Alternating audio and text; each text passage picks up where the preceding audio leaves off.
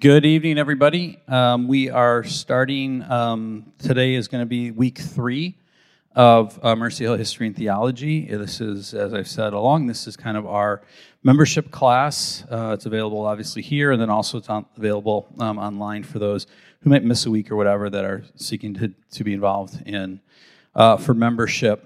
Last week, we kind of waded into a little bit of our theology, and we talked last week about basic concepts or basic ideas that are the framework for what we are theologically. Last week specifically, we talked about us being charismatic, Pentecostal, continuationists, however you want to use whichever phrase meets what kind of your understanding of this. Ultimately, as we said last week, it primarily is the idea that we believe that the Holy Spirit continues to work in the church throughout the church age the way that the Holy Spirit worked in the first century. That we are continuing in the last days, and the Spirit has been poured out, and God is continuing to do things like baptize people in the Holy Spirit, speak in tongues, prophecy, healing, all those types of things. God is just continuing to do that, and so that would be continuationism. So it's works of the Holy Spirit are continuing in the church today.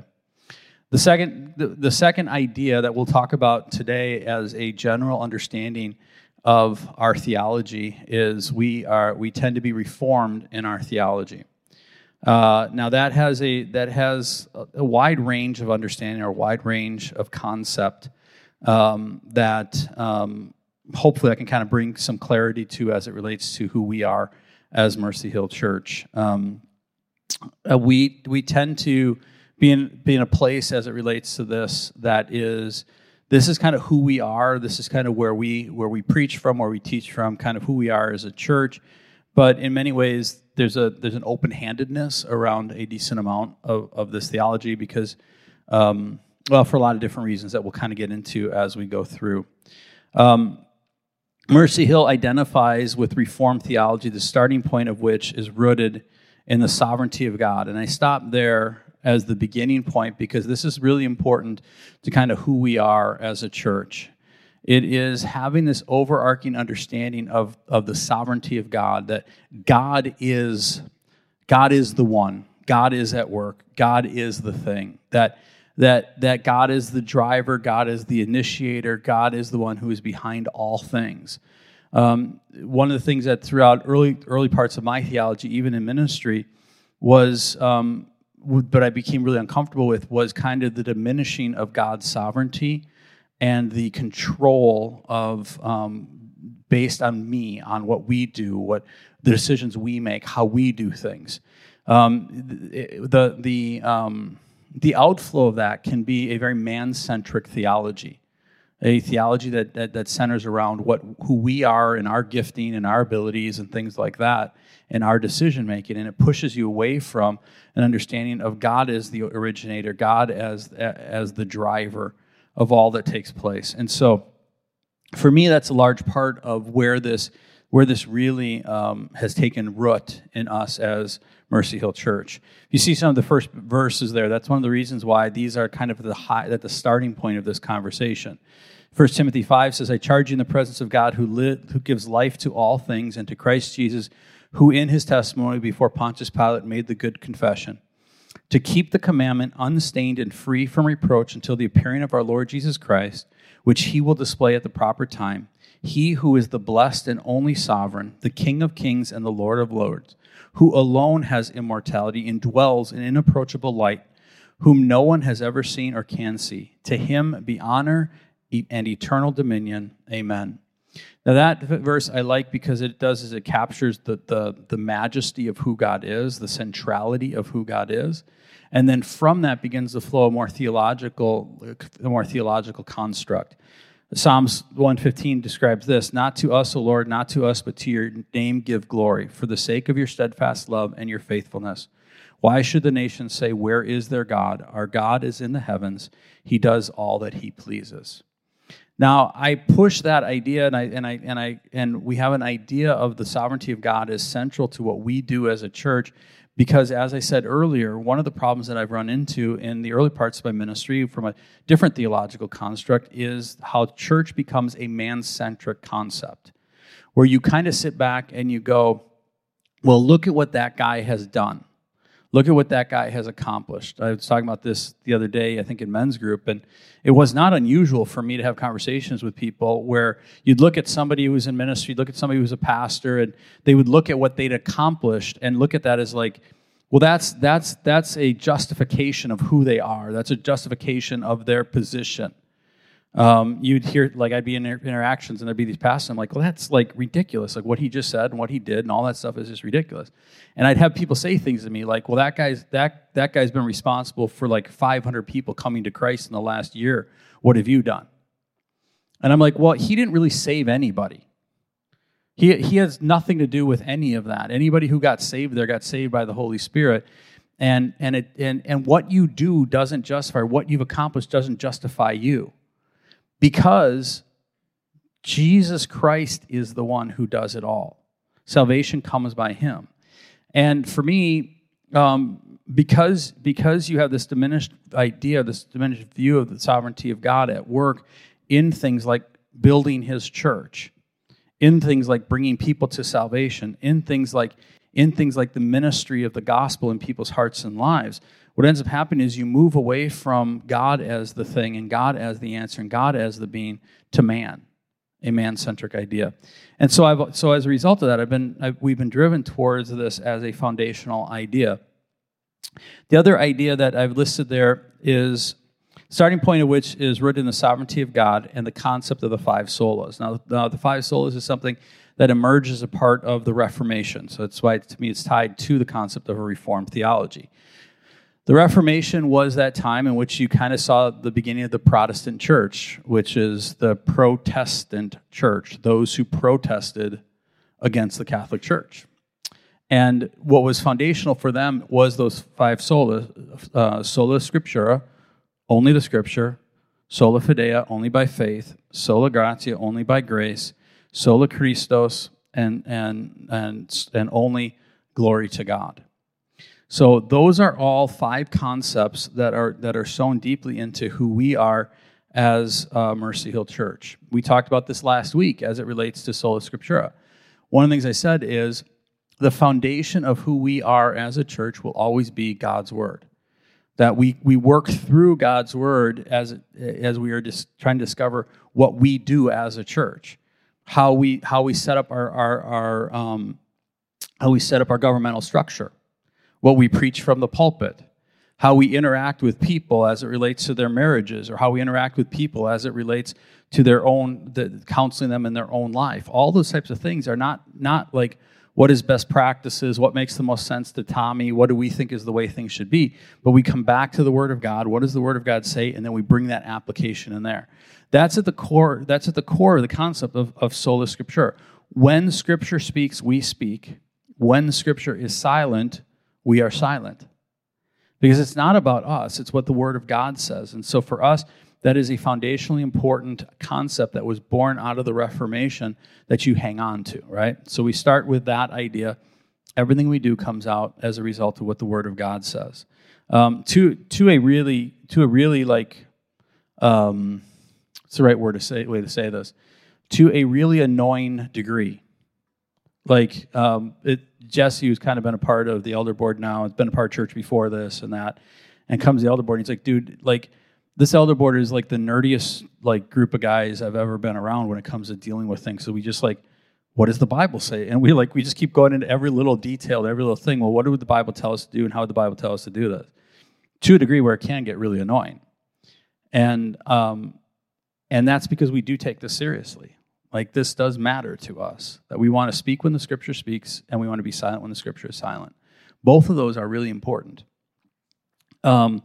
Sola fide, by faith alone, by grace alone. By grace are you saved through faith. I mean, that's kind of the foundational idea of it, and it's speaking specifically to the concept, in many ways, of salvation. How are we saved? We're saved by faith through grace. So it's not because of any works you do. It's not because of anything you've accomplished. Now, the emergence of the Protestant church during the Reformation was in many ways a response to the Catholic Church's requirement of things like pain indulgences, all of these requirements talking a lot about the different sacramental aspects you needed to go through, all of those kinds of ideas. And so what the declaration here is having a proper understanding of what salvation means and where salvation comes from. It is by putting faith in Jesus Christ, and it is given to you by His grace, not because you've earned it.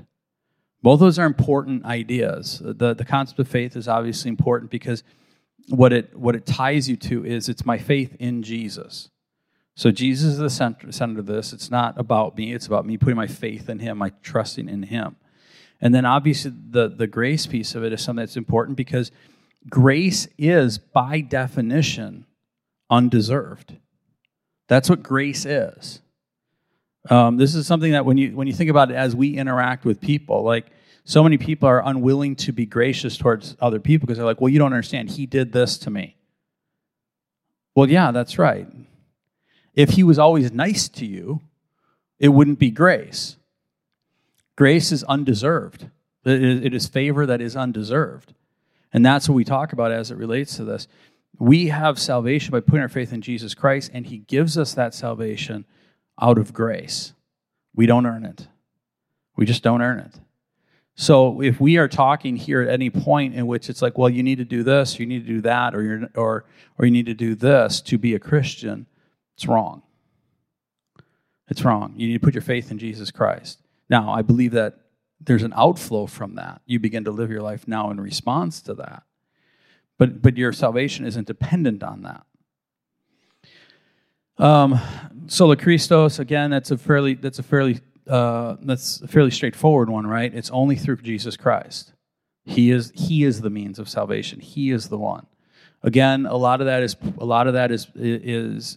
birthed in the Reformation movement out of a pushback against what was being taught quite a bit in the Catholic Church, where it was a dependency. The church itself, in many ways, held your salvation. The church itself was the one that was the means of your salvation by going through the different sacraments, by being in this place. You have an intermediator between you and God, which is the priest, and all those different things. And the church then had the ability to either reject or activate your personal salvation. If you weren't in the church, you were out. And they had the ability to control that. Well, it's only by Jesus Christ. It is solely by Jesus Christ that we have salvation. The church is an important institution, but it doesn't hold our salvation. It's only by Jesus Christ. And then finally, the last is to the glory to God only, solely for God's glory. And again, that really buttresses what I started this with as it relates to the sovereignty of God. A theology that puts man at the center of the conversation is one that steals from God the glory He deserves. And so having an understanding that, listen, God builds His church, we don't. God brings people to salvation, we don't. God heals people, we don't. Just last night I was having a conversation with somebody, and we were talking about a certain pastor, and he's like, yeah, he's a healer. And I was like, he's not a healer. Jesus is the healer. God may use Him in healing people, but He's not a healer. He may have a healing ministry along those lines. And it seems nitpicky, but to me it's not nitpicky. Because I've been around enough church situations in which it becomes very easily to slide that conversation into glory for the man. God is the only one who deserves glory. I was talking as a result of that conversation last night, and we were talking about a few other things. You'll notice I'm kind of a weird duck when it comes to some of the things we do, particularly when it comes to ministering to people in prayer stuff. Like, it is very, very rare that you'll see me up at the altar or up at the front laying hands on people praying for them. And this is something that became a conviction of mine back when I was a youth pastor. When you're the pastor, it's very easy for people to get in line and be like, I want him to pray for me. Like, he's God's anointed. He's the guy. I want him to pray for me. And very early on in my ministry, I got this conviction. I don't want anyone to think I'm something special. I don't want anyone to think that, like, I'm the guy who has to pray for you because I'm this or that. And so most of my ministry has been spent, like, when it comes time to pray for people, I spend most, like, and this is something that's been, I've done this since I was 27, 28 as a youth pastor. When it would come time for altar ministry, whatever, I would almost always go in the back corner and I would pray for people. And I'm like, I don't have to lay hands on them to pray for them. God can still minister to them, and I can have other people pray for them and have it not center around Tommy or Lando as being the means of that person's life and hope and salvation, healing, or whatever else it might be. It is really important to me that Mercy Hill Church keeps this as an important value. Glory to God alone, that man doesn't deserve anything. And so this is, as I talk through this isn't just like, here's a bunch of theology ideas, or here's a bunch of theological concepts that we pass down from Protestant church to Protestant church to Protestant church. This is deeply set in my conviction as it relates to who we are as Mercy Hill Church and how we conduct ourselves throughout. So that kind of gives you a couple of like the real foundational ideas of a reformed view of theology, a reformed view of basic theology within a Christian church. First, the elevation of the sovereignty of God, and then each of the five solas. In addition, we would generally embrace the doctrines of TULIP, historically associated with Reformed theology. How many guys have ever heard of that as far as TULIP is concerned? It stands for 5 different concepts, theological concepts that are rooted in what most people would see as or a lot of people use a Calvinist or Calvinism. T is total depravity, L is limited atonement. So they each represent different ideas. You'll never hear us call ourselves a Calvinist church or teaching or believing in Calvinism. And there's a lot of different reasons for that, because I think the definitions aren't great. What people think of when you say those things, there's just so much in there that I just don't think is helpful because of the way people see and understand the terminology. So for me, what I tend to do is say, in a general sense, that's an idea, concept that we hold to, but there's basically 3 steps or 3 ideas within what TULIP declares that we tend to be more, we hold to more foundationally. What I mean by more foundationally is, as we've been talking about this whole thing, as we've been talking about all of the theology that to this point, and that we'll continue to talk about, the reason why this matters is this isn't about having an academic conversation with you, okay? This isn't about seminary. This isn't about a philosophy. What this is about is, it is about you guys understanding how it applies to we as Mercy Hill Church, how this is foundational to how we live out church in community.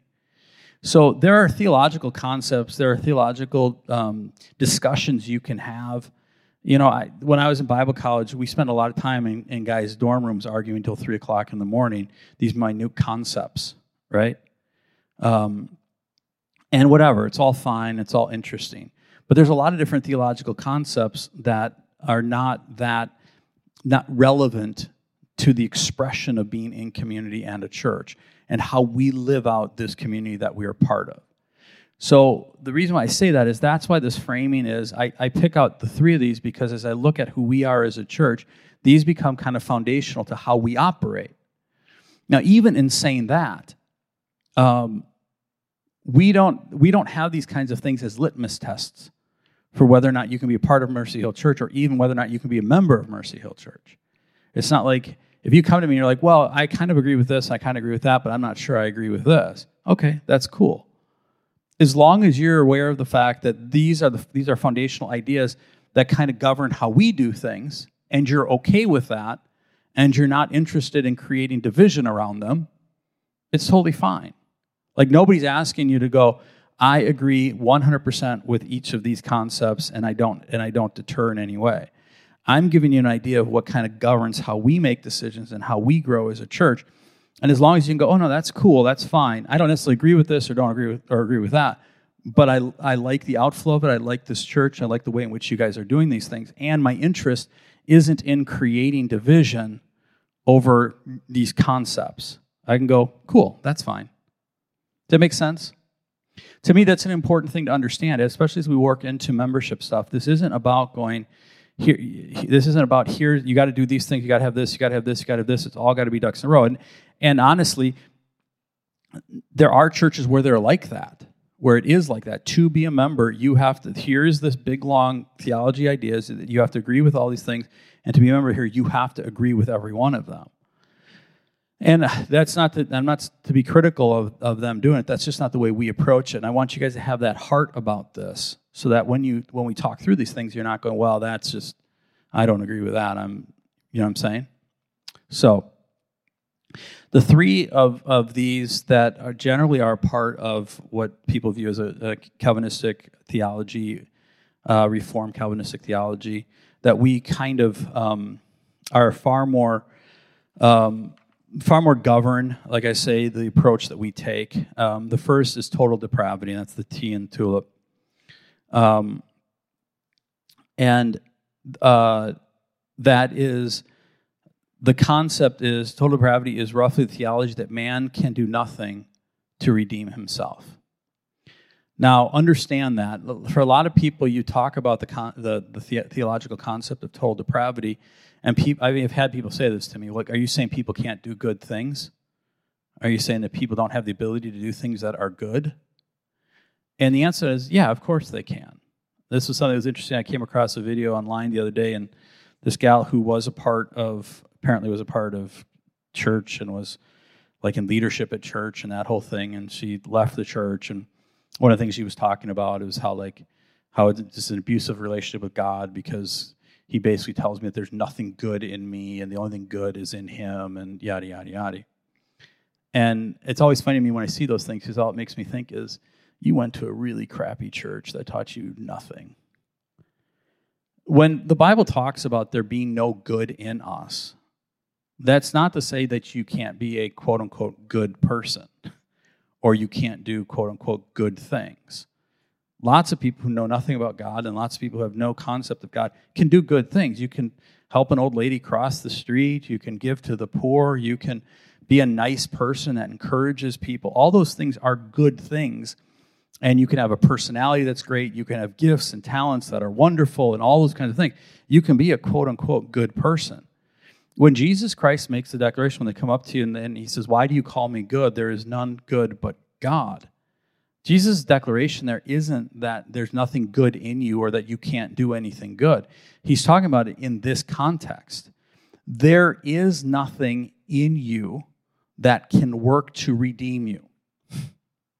We can't redeem ourselves. And what needs to be understood about that idea is that is incredibly freeing.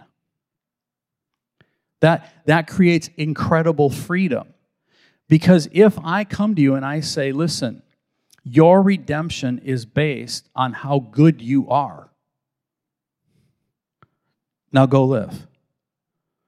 How many of you guys think you're going to be good every second of every minute of every hour of every day of every week of every month of every year of your life? Well, no. You're going to screw up. Now you're stuck in the balance game. Am I doing enough good things to undermine the bad things I've done? I can look to lots of terrible people in the world and acknowledge the fact that they actually did some good things too. Hitler loved animals and protected animals. Was very much very into taking care of animals and making sure that they're okay. Hitler supported all of these programs to help the poor people in his country and minimized work schedules for people, offered vacations to people at the government, all these different things. Well, those are all good things. Did it counterbalance all the worst things? No, probably not. But the point of it is all of us are going to have things in our lives, and if I'm having to work towards this concept of my goodness earns me where I need to go, that creates a burden on me that is incredible, right? When we make the declaration, when God makes the declaration to us and says, listen, guys, there is nothing in you that counts towards your salvation. But that's fine, because I am perfect, because I'm going to do what it takes. And as long as you believe in me, as long as you accept me as your personal Lord and Savior, I want you to understand there's no work you have to do. There's no level you need to get to. So that's kind of the idea. The different passages from which we draw this idea. John chapter 3, verses 5 through 8. Jesus answered, very truly I tell you, no one can enter the kingdom of God unless they are born of water and the Spirit. Flesh gives birth to flesh, but the Spirit gives birth to spirit. You should not be surprised at my saying, you must be born again. The wind blows wherever it pleases. You hear its sound, but you cannot tell where it comes from or where it is going. So it is with everyone born of the Spirit. So what is Jesus' declaration there? Salvation comes, your spirit is born, your spirit is reborn, your spirit is enlivened by what? Spirit. And flesh doesn't create that spirit renewal. So what his declaration here is that you in your flesh can't do it. It requires the Spirit to blow as the wind does, and you can't control that, and you can't create that, is what Jesus is saying. The other, Ephesians chapter 2 is the next passage. As for you, you were dead in your transgressions and sins, in which you used to live when you followed the ways of the world and of the ruler of the kingdom of the air, the spirit who is now at work in those who are disobedient. All of us also lived among them at one time, gratifying the cravings of our flesh and following its desires and thoughts. Like the rest, we were by nature deserving of wrath. But because of his great love for us, God, who is rich in mercy, made us alive with Christ, even when we were dead in transgressions. It is by grace you have been saved. Now, receive the impact of those words, right? Receive the impact of that declaration. Who made us alive? What does it say? Christ made us alive. He makes the declaration that we were dead in our trespasses. This is one of the ideas that's one of the ideas that we have to carry into our hearts, into our souls. The declaration about those who, the life of people before Jesus is dead, blind, lost. Dead people don't revive themselves. Blind people can't see the way. Lost people need someone to show them the right direction.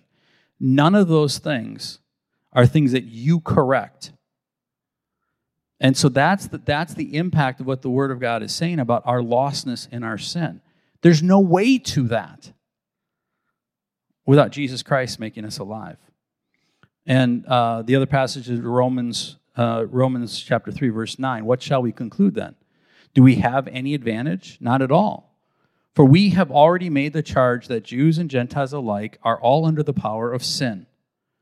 As it is written, there is no one righteous, not even one. There is no one who understands. There is no one who seeks God. All have turned away. They have together become worthless. There is no one who does good, not even one.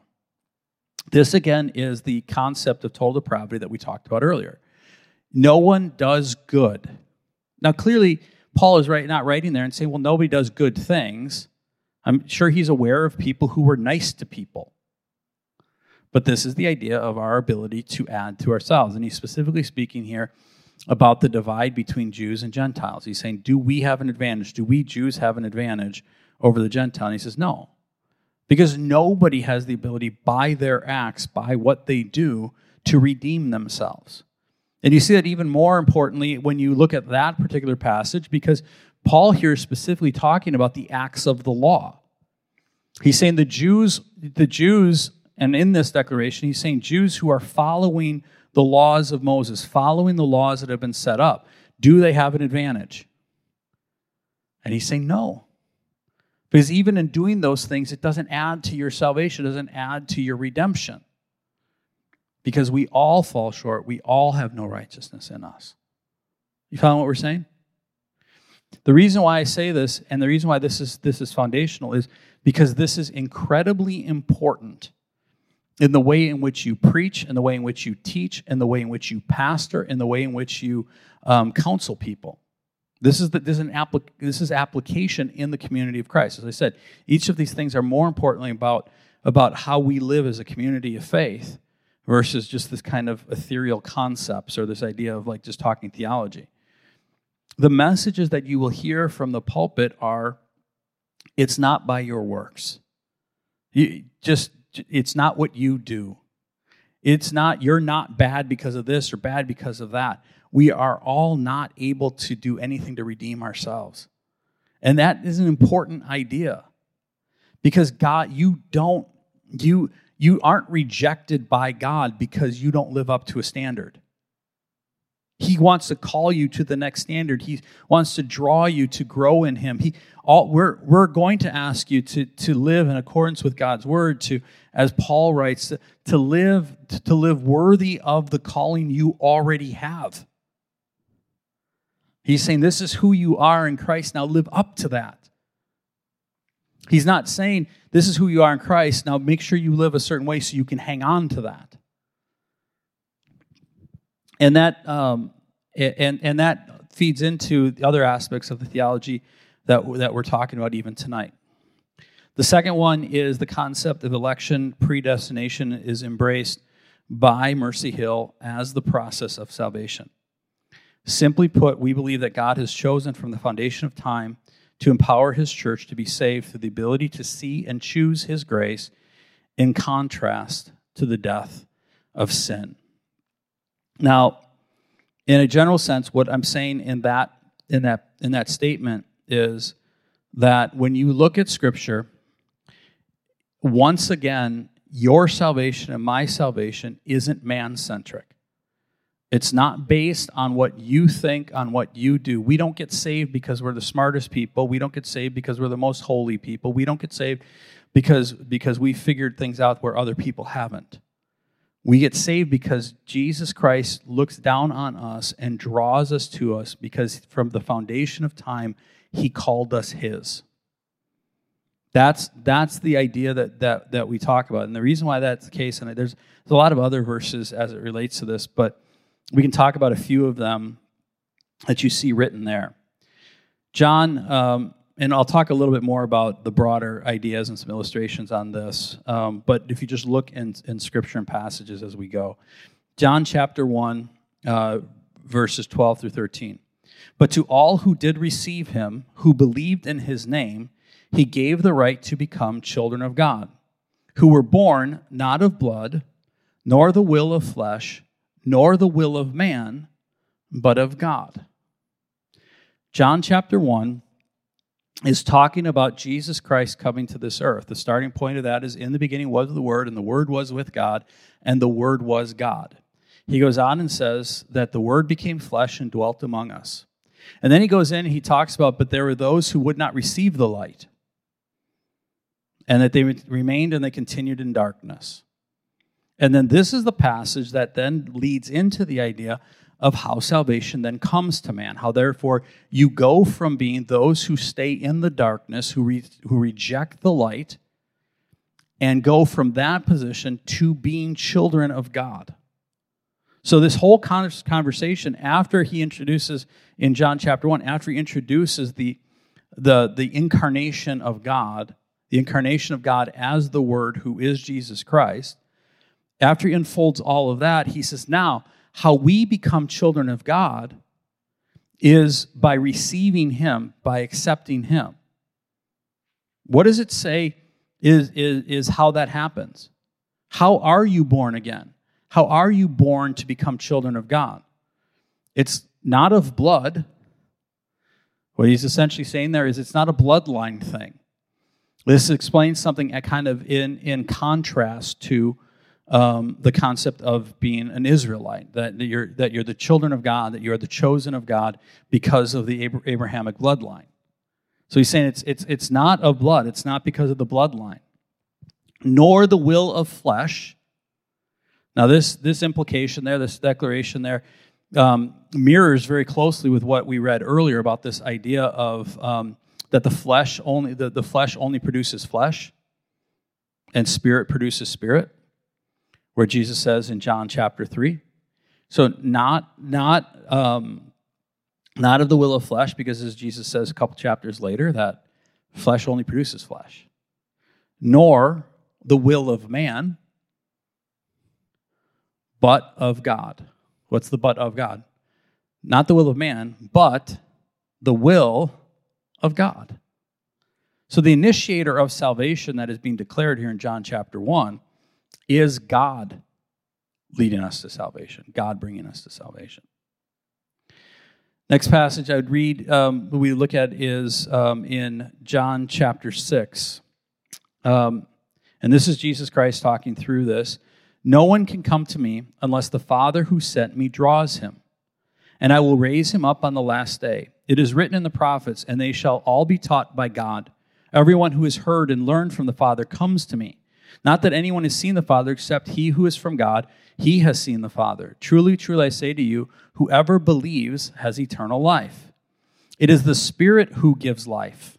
The flesh is no help at all. The words that I have spoken to you are spirit and life.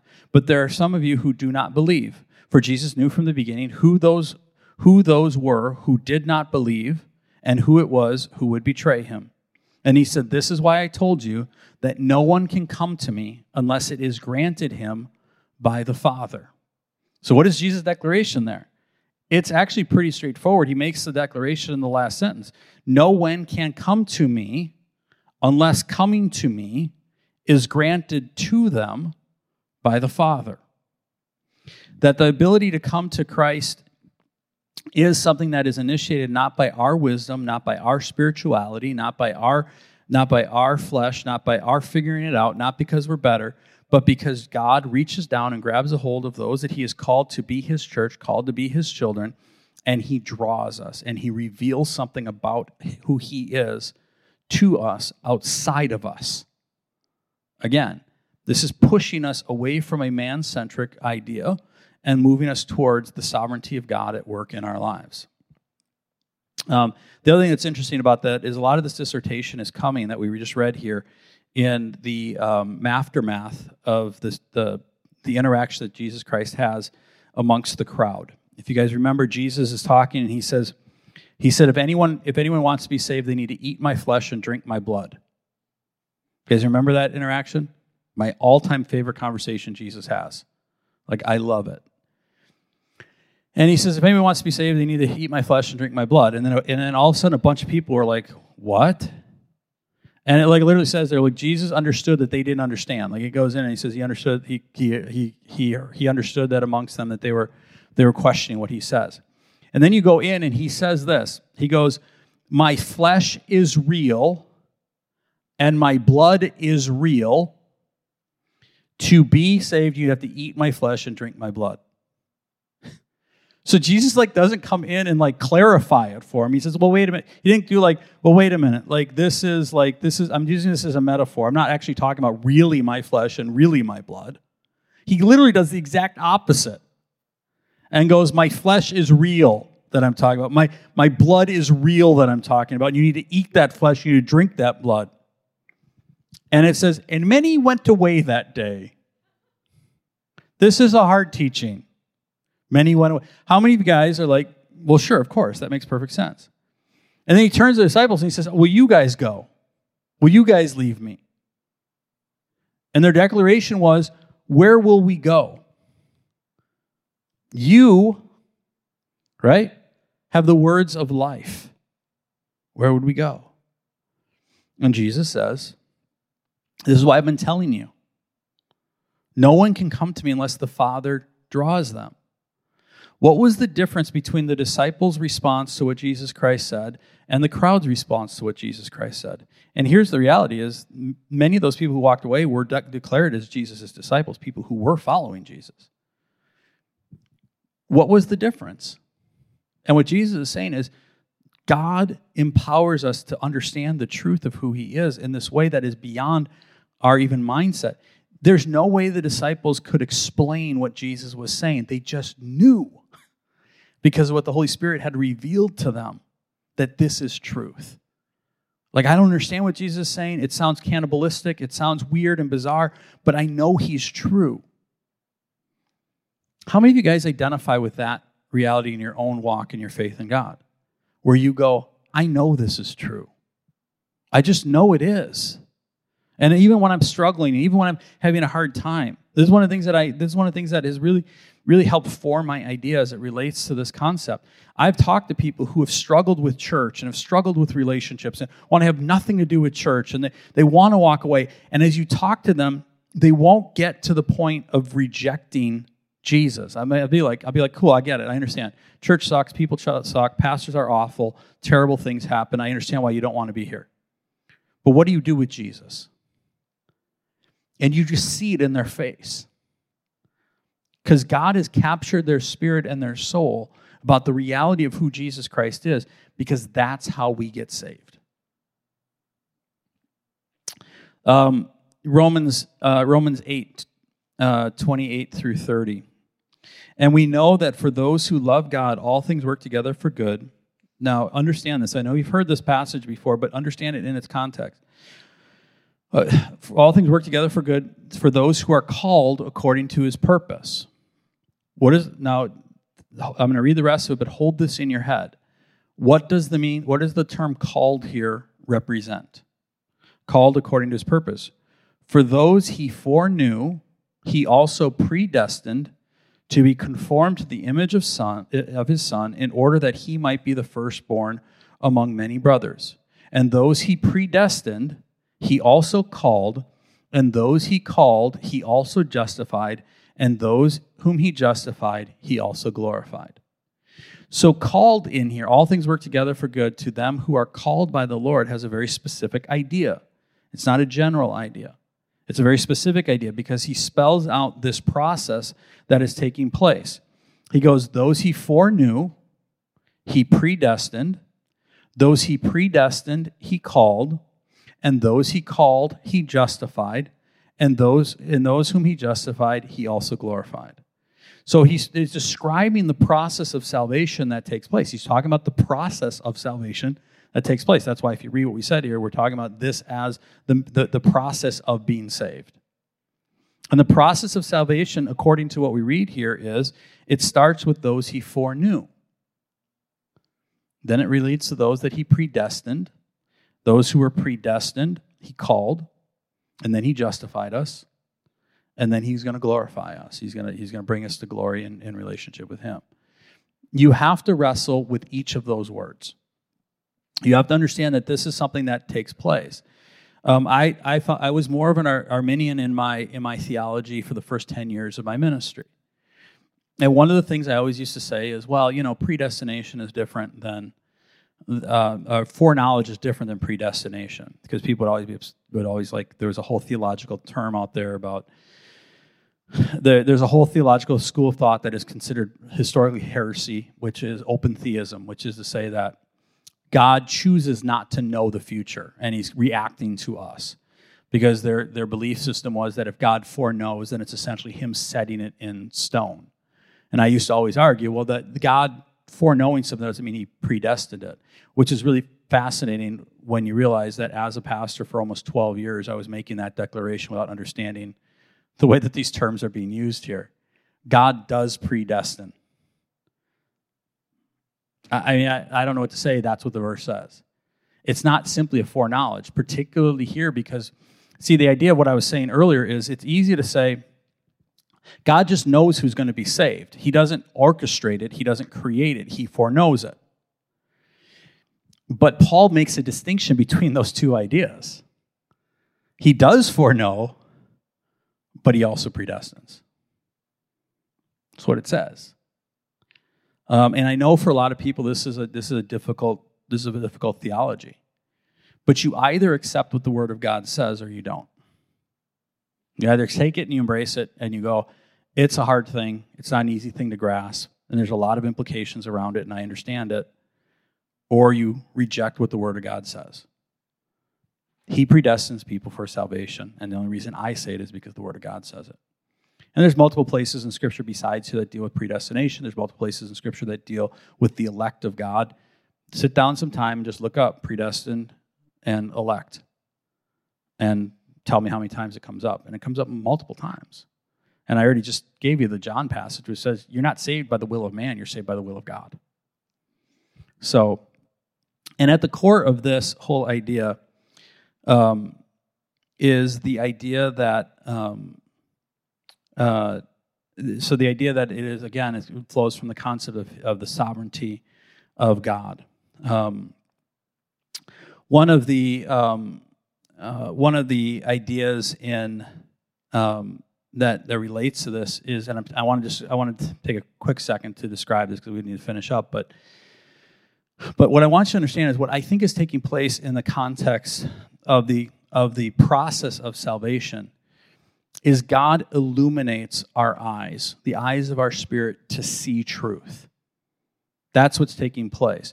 The difference between you and people who aren't saved, me and people who reject God, is that their eyes have not been opened to the truth of who God is. And what God does is he opens our eyes and says, this is a better way. And that's where you get the concept of irresistible grace. Irresistible grace isn't the idea that we don't have a choice. It's the idea that we understand the choice that we can make. And I always kind of describe it in this way. It's as if you were born on a slave ship. It was as if you were born on a slave ship. And from the time you were born to the time you were in your 20s, you always experienced that slave ship. And the entire time you were on that slave ship, you were told that this is life. This is freedom. This is living your life. And then all of a sudden, what happened when you were about 22, 23, 24 years of age, this wind came and blew your ship and grounded you at this Caribbean island. And everybody had to get off the ship, and you got off the ship, and you saw the bright blue waters and the white sandy beach, and you began to be able to run into the heat of the sun and feel the cool breezes, and you're eating the fresh vegetables and the fresh fruits and all that stuff. And then somebody turns to you and says, time to get back on the ship.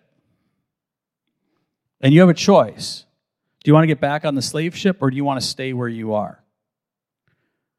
Well, there's an irresistible choice there, isn't there? There's a less poetic way in which I've described this. It's like putting in front of somebody a thick, juicy steak and a pile of dog poop and saying, which of the two would you like to eat? When you get to the point in your life that the Holy Spirit opens your eyes and lets you see truth, you realize that the freedom the world says it's been offering you is actually slavery. And so then the question is, do you want to go back to the slavery of this world, or do you want the life and freedom that comes in Jesus Christ? That is irresistible grace. That is God saying to you, here's your choice, which one do you want? And when God illuminates it in your heart and in your life, that's why when people talk about it as being like a robot, it's not that. It's God shows you what is better, and you take it. And there's so many other things we could talk through, and if I went to you and I was like, well, let me ask you. If I gave you $1 billion, would you give up Jesus? And everybody else would say, anybody who's actually been saved says absolutely not. There's nothing you could offer me because I've discovered life and truth and hope in Jesus. That's what anchors me. And it's not because you were the smartest. It's not because you were the most spiritual. And all of us know this. It's because Jesus Christ at some point just reached into our hearts and made us alive to knowing who he was, and it's better. Finally, the third concept and the third idea that we hold that's kind of formational to our theology and to our understanding is the security of the believers. As Mercy Hill believes and teaches, it's the idea that those who have been truly transformed by the renewing of their minds, becoming new creatures through the knowledge of God's goodness, will not return to the destruction of the world. This is what I was alluding to when I just said earlier, that if I offered you all the things of this life, all the things of this world, I offered you $1 billion, you wouldn't return. Because you know the goodness of God, you know the truth of God, you know the beauty of God, and you would never trade it. It's the reason why there have been so many martyrs in the history of the church. Because even if it means losing my life, I'll give it up because I believe Jesus Christ is better than all that the world has to offer. I truly believe that when you become a Christian, you become a new creation. And I don't think you can go back to being an old creation. I believe your eyes are opened. I don't think you go back to being blind. I think you're made alive. I don't think you go back to being dead. So we all have stories of different people who were Christians and aren't. I tend to believe in those situations, what you're dealing with people are people who weren't really Christians, who didn't have this transformative change in their lives where they became new creations, where they became new and alive. They may have went through the actions. They may have lived for years in the context of a Christian culture. But I just don't believe when I look at what the Word of God says as far as transformation, because that's what Christianity is. It is this total transformation of being, that you then become untransformed, that you then become, you're no longer that new creation. You go back to what you were before. Partially because, and I think this is something we can all identify with, what I just said earlier. Those of you who are real Christians, I could offer you everything, and you wouldn't take it. Because Jesus is better. Because Jesus showed us that what is out there is the slave ship. And what is here is freedom and joy and peace and hope. Some of the passages that I think feed into this is Ephesians 1, 11 through 14. In him we have obtained an inheritance, having been predestined according to the purpose of him who works all things according to the counsel of his will, so that we who were the first to hope in Christ might be to the praise of his glory. In him you also, when you heard the word of truth, the gospel of your salvation, and believed in him, were sealed with the promise of the Holy Spirit, who is the guarantee of our inheritance until we acquire possession of it to the praise of his glory.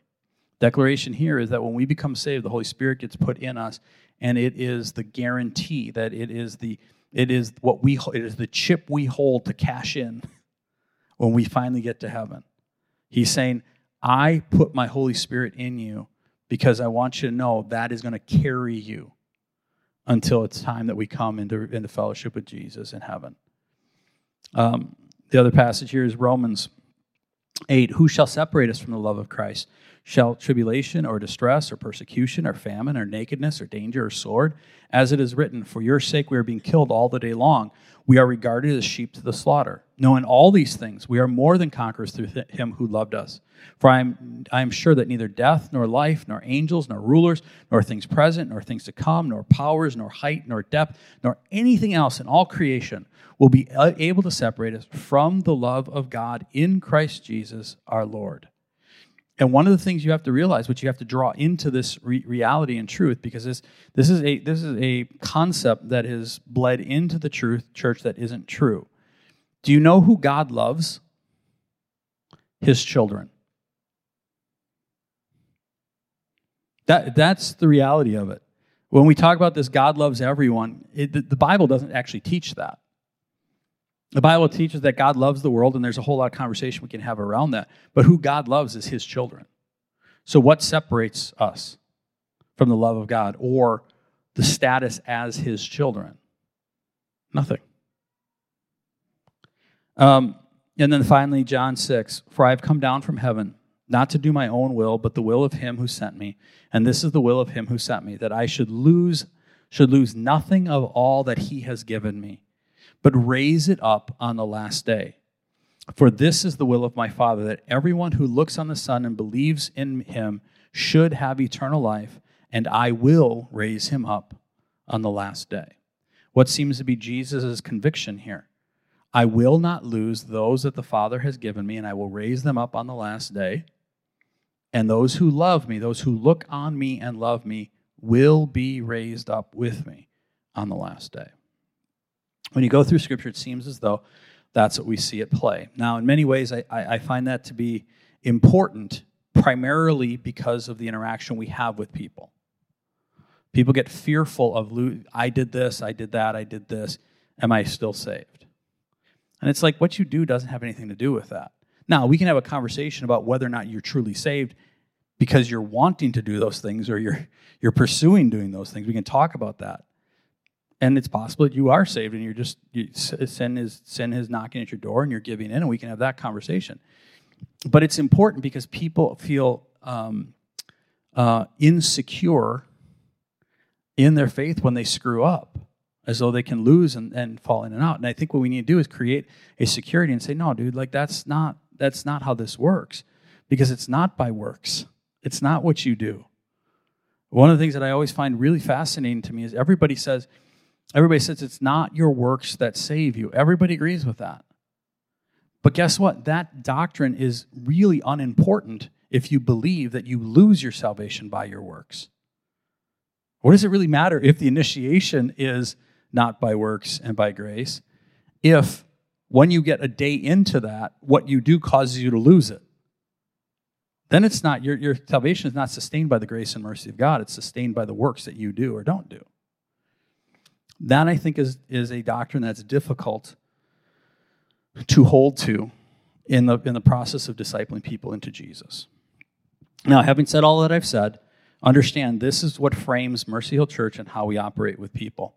All we're asking you to do is to feel comfortable with that and understand that and believe that it's what you can feel good about being a part of within community. If you have differences about certain things here and there and little of that, totally cool. What we're asking you to do is not create division over things that we might have some disagreement about.